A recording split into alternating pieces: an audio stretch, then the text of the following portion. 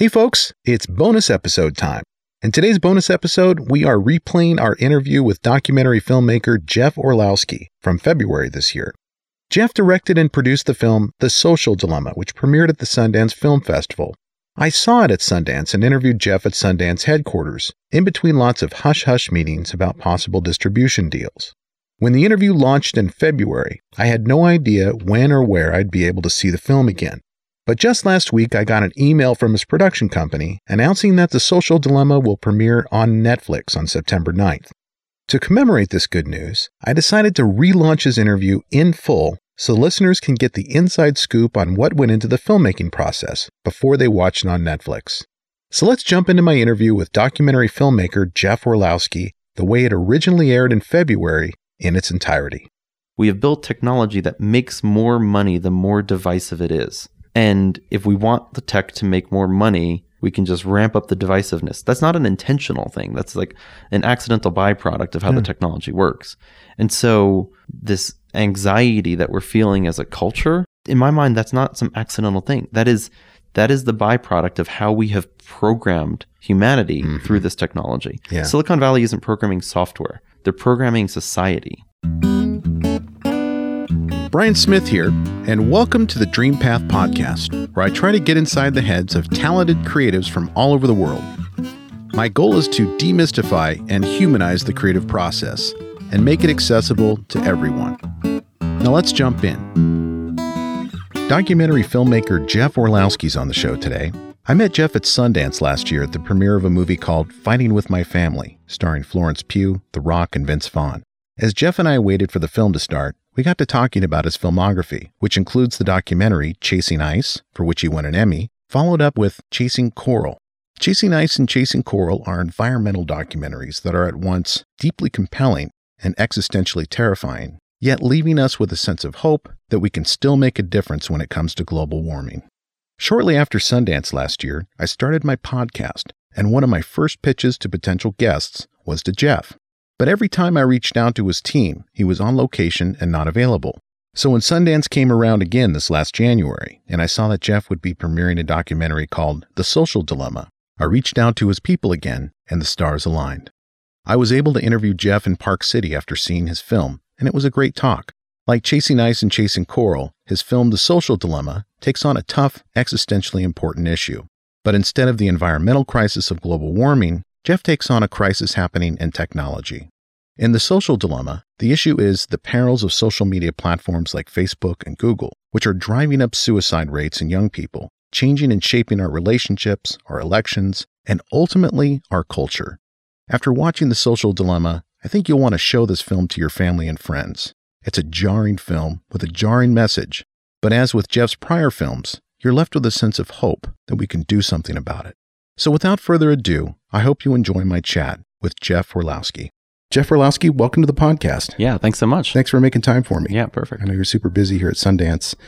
I don't know if you remember, but I met you last year when I sat next to your girlfriend at the Fighting with My Family premiere. Oh, that's awesome. Yeah. That's right. Oh, oh my goodness, that was a fun screening too. That was a fun screening. Mm-hmm. I think Vince Vaughn and The Rock were right next to us. Yeah.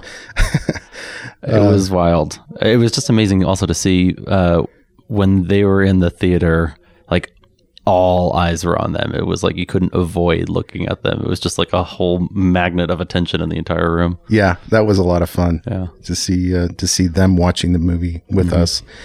But I remember I was just starting my podcast at the time, and I kind of dropped the idea of maybe talking to you at some point. And then I later on had emailed your people, and you were gone on location, I think. Yeah. I think that's probably just the nature of your profession. You're on location shooting. Yeah. I find it, life tends to go through these cycles. Now as a filmmaker, I've recognized there's a production, then post-production, then release schedule cycle. Yeah. So when we're shooting, I don't know where I'm going to be. We're just out somewhere, gone for weeks or months, on location. When that kind of wraps up, I'm back home for an extended period of time. And it's like the only time that I actually get home. I could like tend to my house and hang out with friends. And that's when we're editing, and just every day in the editing room. And then when we release a film, back out on the road again. So it's this interesting sort of cycle that's been happening. In home is Boulder? Boulder, yeah. Yeah. How long have you been there? I've been there since 2007, so Okay. whatever that is. It's been, I went there to work with James Baylog, who is the subject of Chasing Ice, my Oh, first that's right. film. Yeah. He lived there, and we started hanging out in Colorado more, and I just sort of fell in love with the place and never left. Yeah. Beautiful area. So, but you grew up in Staten Island? Yeah, I grew up in New York. So from the East Coast, my family's still out there. My whole family is on Staten Island. My sister just had twins. They're out there. My parents, my grandmother, all in New York. And the high school that you went to, and I forget the name of it, but it seems like a pretty prestigious high school. Stuyvesant High School. It's it's one of those magnet schools. Yeah. So yeah, you have to like take a test to get in. Arts oriented. Math and science oriented. Oh, okay. It was like the least artsy place I've been to in a long time. Interestingly, I hung out with just a handful of artists in that school, but those are some people that absolutely influenced and shaped my life. There's a friend of mine, Ethan Moses, who is the most amazing photographer in our school, and I learned so much about photography from him. September 11th was actually my senior year in high school, and our high school was 4 blocks away from the World Trade Center.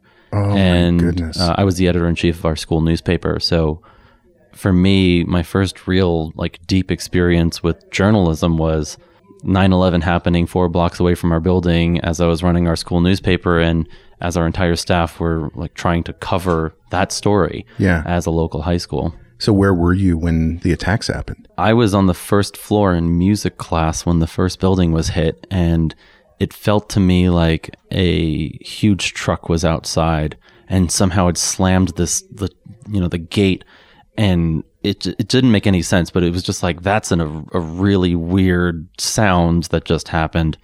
And then they made an announcement over the PA that something has happened, don't worry, stay inside. And then it just sort of continued from there. Interestingly, a short documentary came out last year about a bunch of my friends from high school who it was sort of our 9/11 story as told retrospectively.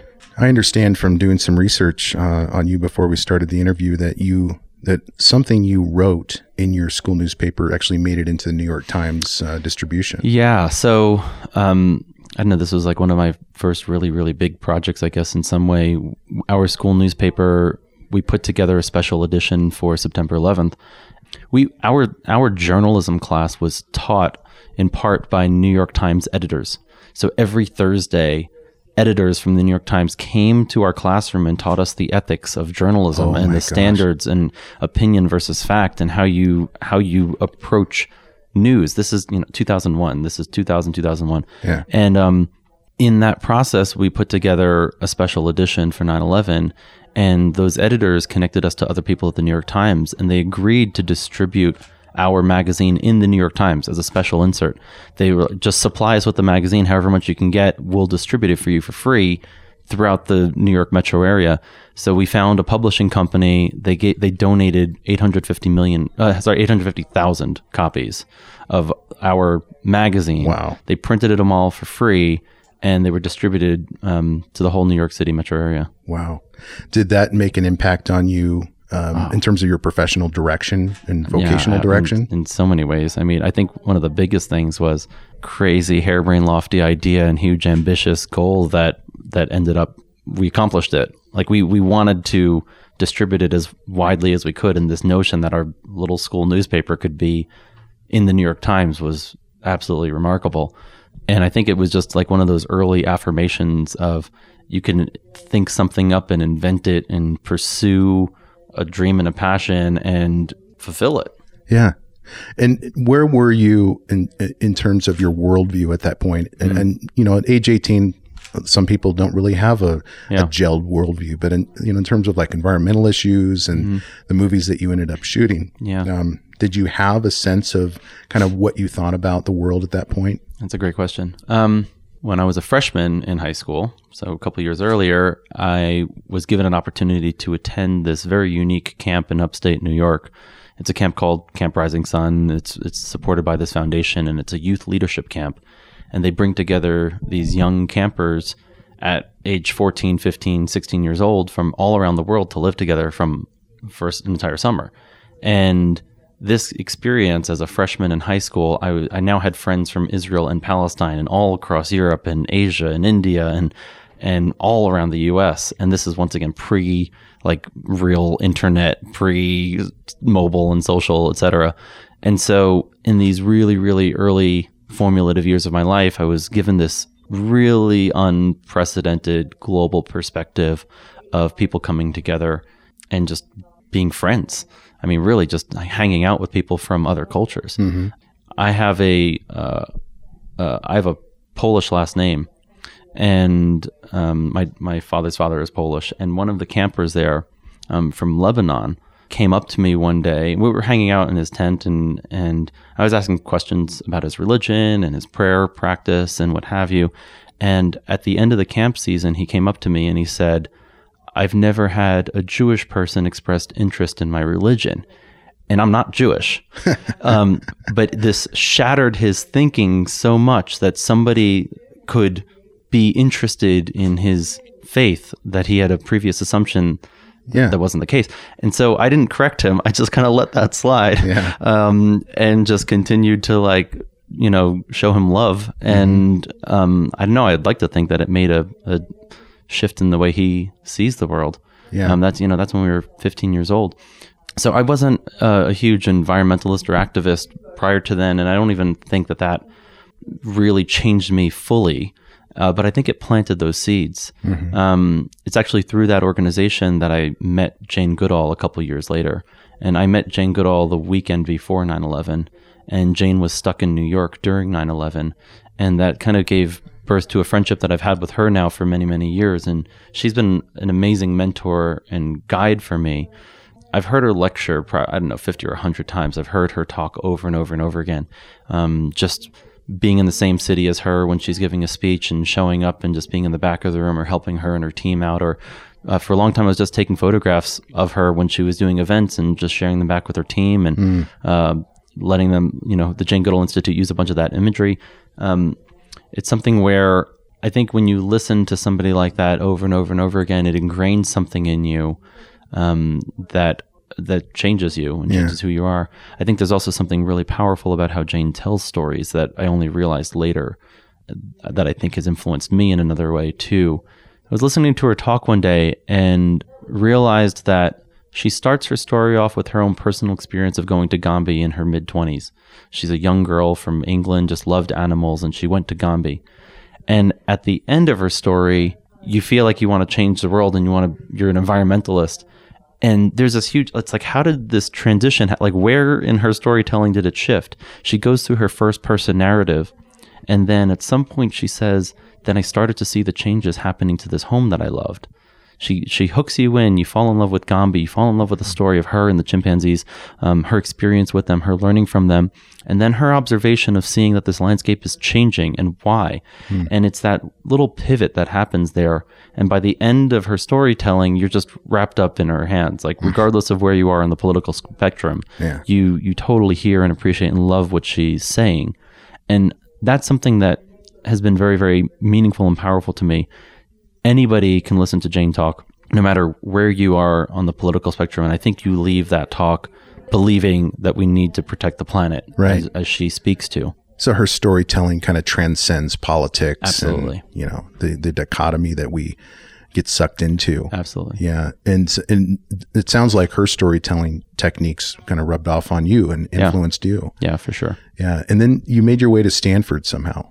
Tell us about that journey. Yeah, well, you applied to the school. I did write about September 11th. It was soon after that I was applying to college, and I got to visit the campus, and I fell in love with it and applied early and got in early, and I didn't apply to any other colleges. So I was very, very lucky and fortunate. But then Stanford completely changed my life yet again in opening up a worldview and such brilliant, smart people from all around the world coming together at college. And what direction were you going with your education at that point? Math and science, journalism, or what was happening? That's really interesting. So I was doing a bunch of tech stuff. I was working with friends on doing tech startups. We were building websites for a while, which was pretty straightforward, but like building early Flash websites with a couple of friends. And then also after I graduated, I was working with one of my friends on developing like a new tech news platform. Like the intention was to change the way news was distributed online. This is 2007 or so. Found it to be very challenging. We shut the whole thing down at some point. But I took a lot of different classes from a lot of different disciplines. I ended up majoring in anthropology actually.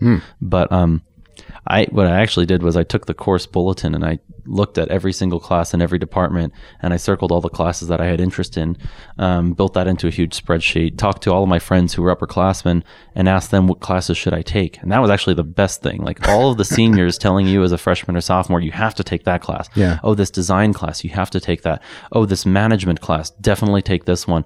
Classes that you would never expect to like seek out, but people are saying that professor, you just need to take a class with that professor. Right. And so I feel like I was optimizing my entire college experience around the advice from the seniors and the upperclassmen. Makes a lot of sense. And then I reverse engineered into anthropology. That was the major that fit everything that I wanted to do the most, and worked out really, really well. So I took a very diverse set of courses. Tell us about the relationship that resulted in the Chasing Ice documentary. Yeah. So, that was totally unrelated to Stanford in many ways, or the friends from Stanford. Through Jane Goodall, I met a guy, his name's Michael, and he's an amazing networker and connector. And he connected me to a whole bunch of different people when I was in my, from late high school into college years, and connected me to a bunch of photography and video jobs. So it was sort of like my first entrance into that world was through his kind of affirmation and through his connections. The subject of Chasing Ice, James Balog, is a good friend of Michael's as well. And so I met Jim a couple times through Michael. And I don't know, for me, it just really attests to the power of mentorship and to the power of somebody willing to take a chance on young talent. That is hugely meaningful. I think I'm so grateful for so many countless mentors that I've had. I really, really try to mentor as much as I can as well, also through a Sundance mentoring program called Sundance Ignite. But it's through that connection with Michael that I got connected to Jim. Jim had a really well-known filmmaker and cinematographer joining him out in the field, and I think his response was like, why do I need this young kid who's still in college to join? And Michael twisted his arm and convinced him to let me tag along. And then I was just working my butt off, trying to be useful, try to be helpful, try to help the team on the mission.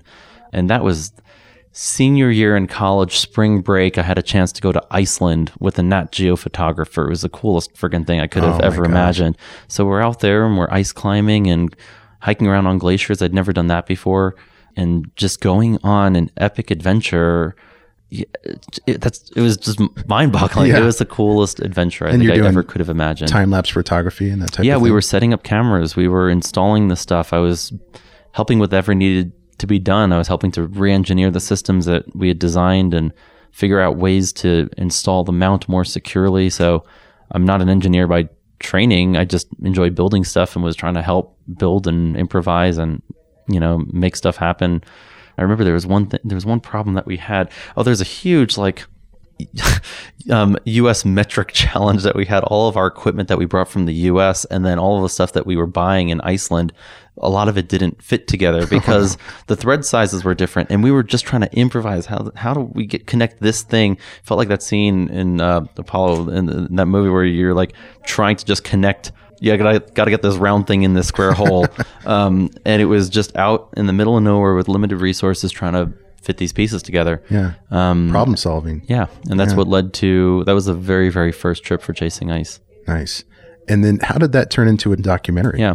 Jim very wisely knew he needed to document it. He needed to film it. And he didn't really know what the end goal or purpose was going to be necessarily, but on that first trip, he brought a film team, and pretty much every trip after that, we always had a video camera. And that ended up becoming my main task for quite a while, was to shoot video. It's sort of like a hybrid. I was shooting video for him and then helping with whatever needed to be done. And if something, I dropped the camera to focus on other stuff. So it wasn't there to only film. It was kind of a split objective. But then we ended up having huge amount of footage, all this footage, and just kept shooting, kept go to Alaska, film some more, go to Greenland, go back to Iceland. We kept filming everything that was happening. He's just trying to get these cameras to work and make sure they work despite the disappointments and the setbacks. Yeah. And so at the time, it doesn't sound like you had a grand plan or Jim had a grand plan that, all right, this is our documentary and this is our budget. You're just filming impromptu. Yep. And all of a sudden this turns into an Emmy. Yeah. I mean, how does that happen? All of a sudden, that was like 5 years later. He had the budget to go out and do the project and to install the cameras, and he had amazing connections at Nat Geo and other philanthropists who saw the meaning and value of his work, what it meant for capturing a story of climate change, that the story was there in the glaciers. We just kept traveling and kept filming, and it was probably a year or a year and a half into it. I kept saying, we got to make a movie, and we didn't have the funding. I didn't have the experience. I had done shorts. I did short films in college, narratives and documentaries. And so that was just for fun. I was taking, film workshops and learning that craft with my friends, but I was still like 23 or something. And he didn't have the faith for quite a long time. And I kept twisting his arm. I was like, we need to do this. We need to do it. And, ultimately, cutting the story short, I ended up cutting a trailer one weekend and showed it to him and his wife and his assistant. And I'm like, this is what I want to make. And I think the trailer was effective enough that it won them over. Yeah. And we were able to figure out how to make it work. I was basically going to then treat it as my production. I'll take on the responsibility. I'll take on the fundraising. The work that I was doing for him, I was doing a lot of editing for him and time lapses, time-lapse editing. I told him, I'll find somebody else to do this work. I'll train them. You won't ever have to worry about it. I'll be your point. It was really thinking from his perspective, what were his needs and how could I address his needs while at the same time starting to make this movie. So were you officially the director and producer at that point? At that point, I guess kind of. It was sort of just a ramshackle, okay, you can move ahead with this and we'll figure out how to make it all work. Yeah. Then I started building a team and brought 2 other producers on board who had far more experience and knowledge than I had. I learned so much from Paula and from Jerry on that project. Well, I think some of the best work that's out there is a result of a very organic process, as opposed to this idea that results in bringing in corporations to fund, fund the project. And then all of a sudden you're losing control. But I don't know that you can have a more organic beginning to a documentary than Chasing Ice. Yeah. I think it was the epitome of independent figuring it out as you go along. Yeah. I remember the very first time we were trying to fundraise and it was so difficult, and Jim had some friends and we did a presentation and I was struggling to make it all happen. And I remember exactly where I was. I was walking up the stairs of my house. I got to the top landing. I was just checking my email on my phone or something, and saw this email come in. We're going to give you a grant for $25,000. Sean Byers and she and her husband were so supportive. And at the time, it was the biggest amount of money I ever could have imagined. And it was absolute make or break. We were able to use that to hire Mark Monroe to come on board as a writer, to help me structure things. I was editing completely by myself at that point in time. Yeah. Just going through all the footage and just trying to figure out, how do I edit a scene together? How do I craft this whole story together? We then brought a friend of mine, Danny Goldhaber, on as an assistant, and he was editing a lot of footage. He later has gone on he made a film called Cam, that's a Netflix original, a narrative film. And so it was really, really small and totally indie. And I remember that feeling and that emotion of the very first outside person saying, we believe in you and here's some money and go for it. Yeah. And I don't think that ever gets old. That notion that there's somebody who just wants you to go and do your craft and tell your story and make something and go contribute something. Yeah. And relative to the budgets that are required to put together big projects, that's relatively small sum of money. Yeah. Now $25,000 feels very different now than it did back then. Yeah. But it depends on the project, right? Yeah. I mean, you could be doing your first short and the budget could be lower than that. Or you could have a really crazy concept for a feature that's way, way higher. But I think, it's all relative, but that first money was so meaningful to us. Did you start working on Chasing Coral before you won the Emmy? No. Before the Emmy. We got Chasing Ice out into the world, and we put so much time and effort into the distribution of that film. We really just believed that it needed to be seen as broadly and as widely as possible. And it actually is very, very difficult. We were here at Sundance. We had a couple offers to buy the film. We didn't really like the whole package, and we ended up having to carve all the rights out and split it up and do a lot of different means of distribution. And this was 2012. And pre-real streaming days. Yeah, exactly. Yeah. We ended up getting a deal with Netflix at the time, but it wasn't like the deals today. It wasn't an original deal. It was before Netflix originals existed. But we got to stream on Netflix, and we got to go to television on Nat Geo. And then we worked with our partners at Submarine Deluxe, and we basically did independent distribution in the theaters with Submarine. And our whole team, we built a whole team of people to try to help promote Submarine, did all the bookings, and we busted our butts to get the film out in as many movie theaters as possible. And that was, once again, true independent, figure it out as we go along. How do we get people to see this film as widely as possible? And we really wanted people to see it on the big screen. I mean, that's a movie where when you see it on the big screen, it's the closest you can get to feeling the scale and size of the glaciers. Yeah. These glaciers are thousands of feet tall. And so when you see them just 30 feet tall, you get a sense of just the imposing nature of it. I think with environmental documentaries and the Jane Goodall, I think I've seen Jane Goodall at the IMAX theater actually in Seattle. But yeah, when the bigger the screen, the more immersed you are, and more impactful it is. Yeah. So after Chasing Ice, did you consider yourself to be a documentary filmmaker, or were you even defining what you did at that point? That's a really interesting question, because I think from my I never set out to be a filmmaker. Like, that was never my dream. Contrary to so many of my friends who, like, that's what they want to do. I want to make movies. I want to be a narrative filmmaker, doc filmmaker. Like, for me, I wanted to be honest, like, I just wanted to go on adventures. I wanted to travel the world and see amazing places. Yeah. Nat Geo was always my dream of being a Nat Geo photographer. That's what brought me to work with Jim Balog. And after having the story in front of me and the material to be able to turn it into a film, that was the beginning of my process of becoming a filmmaker and learning how to be a filmmaker over the course of making Chasing Ice. Yeah. When the opportunity came up to do Chasing Coral, Richard Vevers just emailed me out of the blue and said, "What you did with glaciers is awesome. Take a look at what's happening with coral reefs, and they're changing." And he sent me 2 photographs of a healthy reef and a dead reef, and they were night and day different. And I'd done a couple scuba dives, but I'd never really done a lot of scuba diving. And I saw that and I was like, man, if we can figure this story out, this is huge.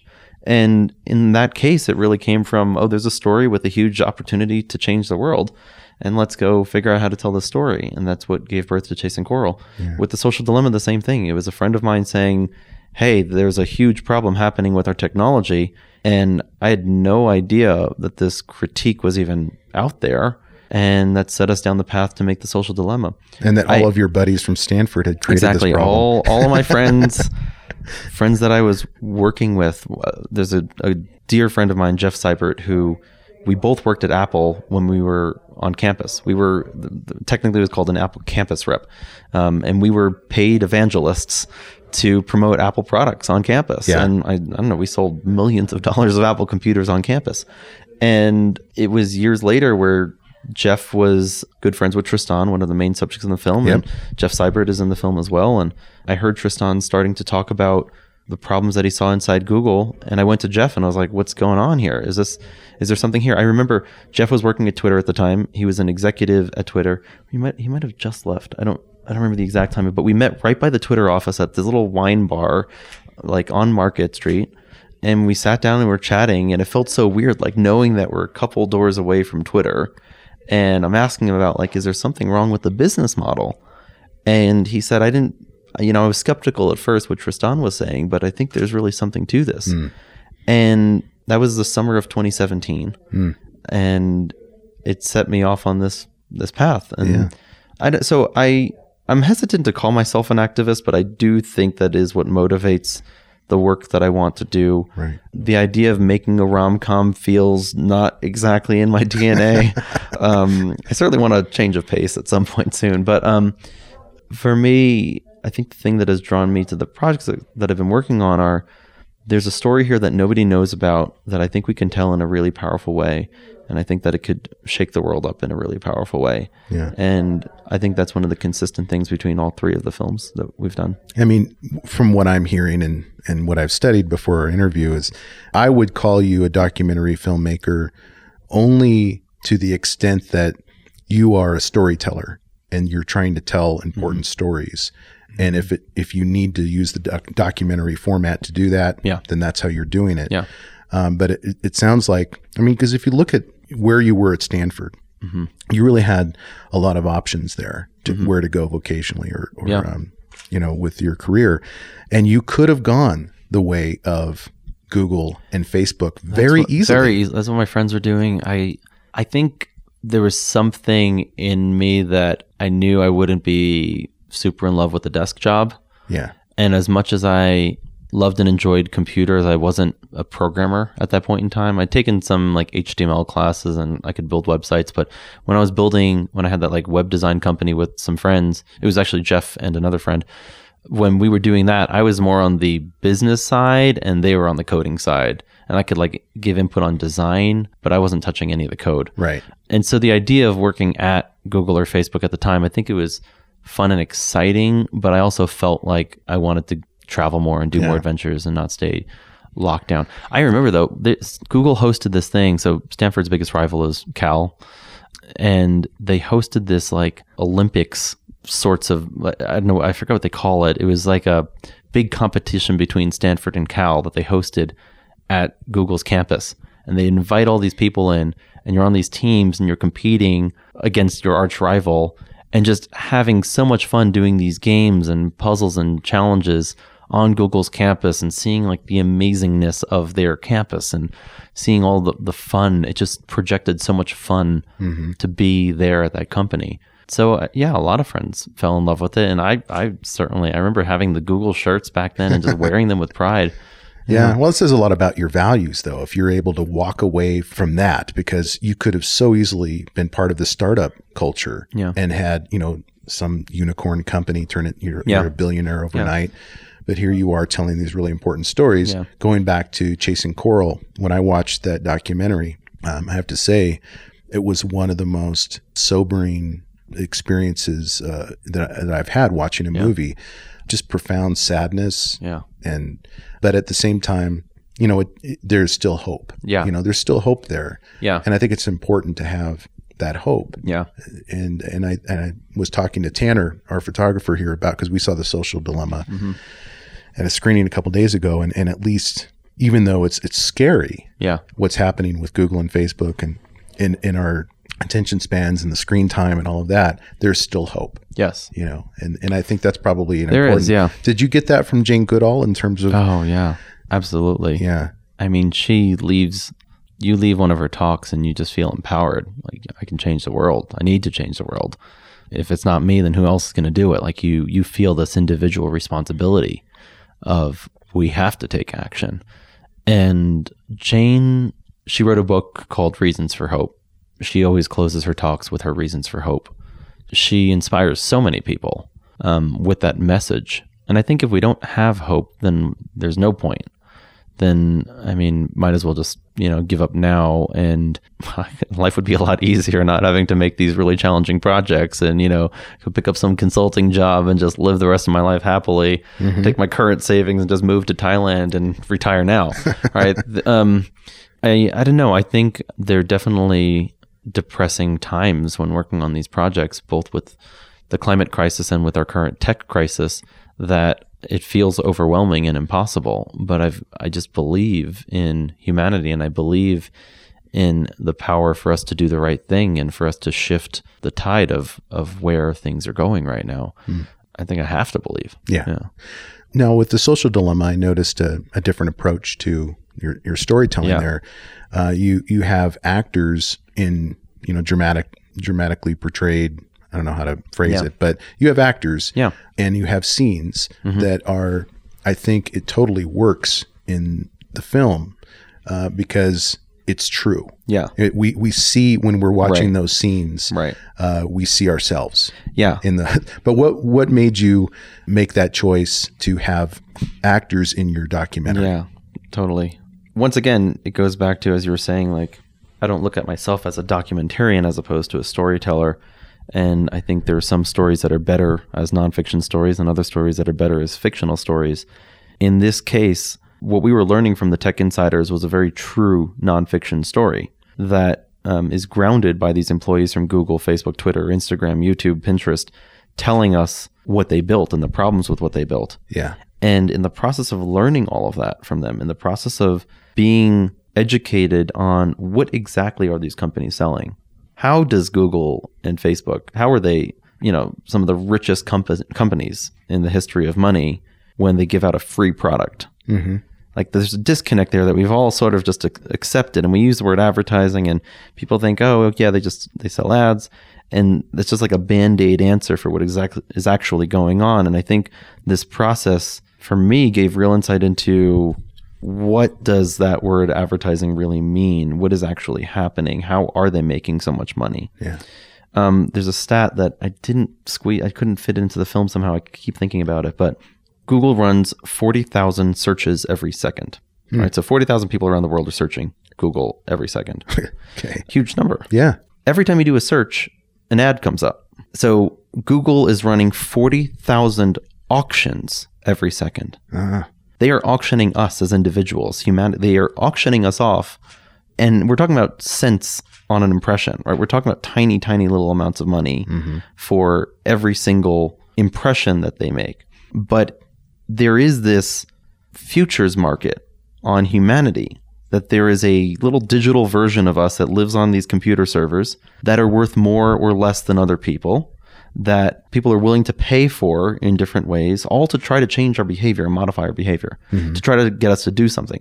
And it can seem innocent if they're trying to just get us to buy a pair of sneakers, but it's those same tools that allow somebody to try to shift an election. And when you have that at scale, when you have 2.7 billion people plugged into a machine that at its core is designed to manipulate, what does that do to our entire society? And I think I'm 35 years old right now. I grew up in an era. I remember a typewriter in my house when I was a kid. I remember setting up the very first, IBM 286 computers for my parents when I was a kid. Yeah. And so my trajectory of technology was still in an era where I went through high school without a cell phone. Just at the very end of high school, I got my first cell phone that could just make phone calls, right? Flip phone. Yeah. The big Nokia brick. That was the one. But the shift that we felt in our culture and our society over the last decade, I'm not old enough to really reflect on how it compares to the entire century that preceded us. But the polarization has been so rampant over the last few years that it's our subjects saying that this is coming as a cause of the technology that we've built. Right. We have built technology that makes more money the more divisive it is. And if we want the tech to make more money, we can just ramp up the divisiveness. That's not an intentional thing. That's like an accidental byproduct of how the technology works. And so what we're feeling in our society, where everybody this anxiety that we're feeling as a culture, in my mind, that's not some accidental thing. That is the byproduct of how we have programmed humanity through this technology. Yeah. Silicon Valley isn't programming software. They're programming society. Yeah. That's a profound statement. And your film really portrays that effectively. Yeah. And without, the thing I like about your documentary I didn't answer your actual question around the narrative stuff. Oh, okay. Yeah. The acting. The reason why we tried to bring actors into the film is that we were learning all of the stuff that was really hard to explain or to conceptualize. And you can listen to, Tristan or Aza or a bunch of our subjects try to explain how this stuff works. And as they were explaining it, I just kept having this image, the way they were describing this little, I don't want to reveal too much as a spoiler, so I actually want to kind of save some of that. But what we tried to do was craft an entire narrative based around a family and based on the other side of your screen. Right. And what's going on the other side of your screen. This is not a critique of the phone. This is not a critique of technology as a whole. The iPhone is an amazing, powerful tool. I love it. I will have a smartphone for a very, very long time. but there are things on your phone that aren't a tool for you. There are things on your phone that have their own goals and their own intentions and their own objectives, and they're trying to use you, and they use your psychology against you to get you to do certain things. Once again, that might sound really, really innocent if it's just trying to get you to buy a pair of sneakers. But what that does to truth, what it does to news, what it does to fact or fiction is what is morphing our understanding of the world at scale. Yeah.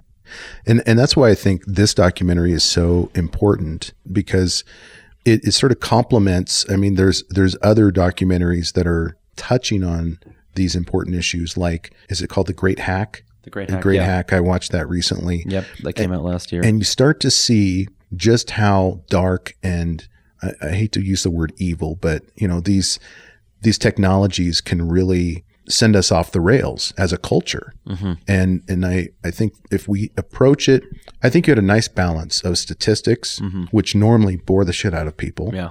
But they're so important because you're talking about teen suicide rates, which are directly related to social media and these smartphone technologies and apps. But you also have a nice way to take the abstract, because you have the tech people saying, this is what I built, this is why it's bad. That's sort of an abstract concept, unless you see the dramatization of it, and then you look at that dramatization and you're like, that's me. Mm-hmm. That's my family. Right. And that's what was so effective about it. Yeah. So well done on that. Great. Well, thank you. What's next for The Social Dilemma? Well, we are here at Sundance selling the film. We've got our fingers crossed. That's why I'm also trying to, stay, well, anyway, we've got our fingers crossed. Right. Yep. And, hopefully we'll have some news to be able to share relatively soon. Yeah. Yeah. And so that would mean ideally that we'd be able to see The Social Dilemma on the big screen in theaters this year, or at least streaming. Our subjects are extremely eager to get the story out into the world.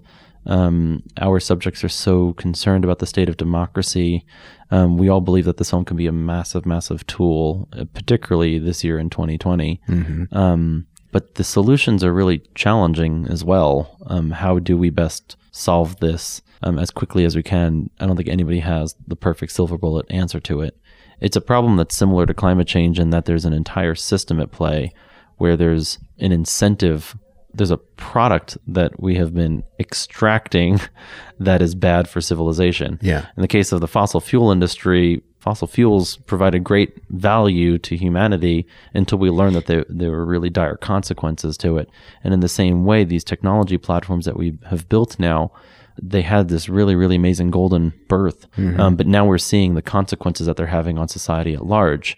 And how do we get off of this toxic business model? Right.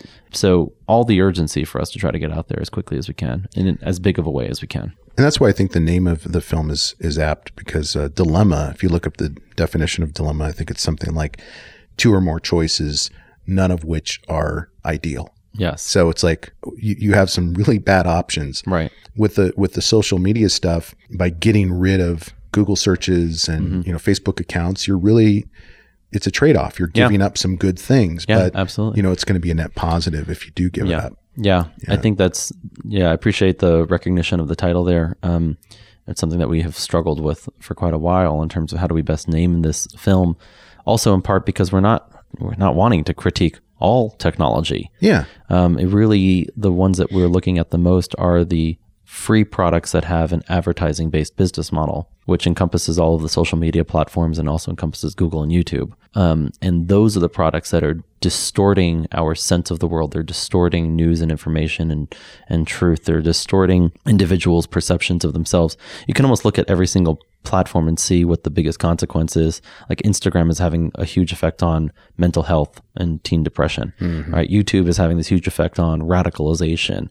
Facebook is having a huge effect on fake news that's going rampant, right? So each of these platforms have sort of their Achilles heel of what consequence that they've unleashed onto society. Yeah, and they all probably deserve their own documentary, each of those categories. Scary stuff. So speaking of social media, where can listeners find you online and follow your work? The best thing right now is our website, thesocialdilemma.com, okay. Where we are wanting to build this website out to be a real resource and tool for for the public. So this has been a huge journey for us in learning about this issue. We're going to be sharing lots of articles, TED Talks, videos, books, places to point people to learn more about what's going on with our technology. So that's like the first and foremost. We want to build that resource.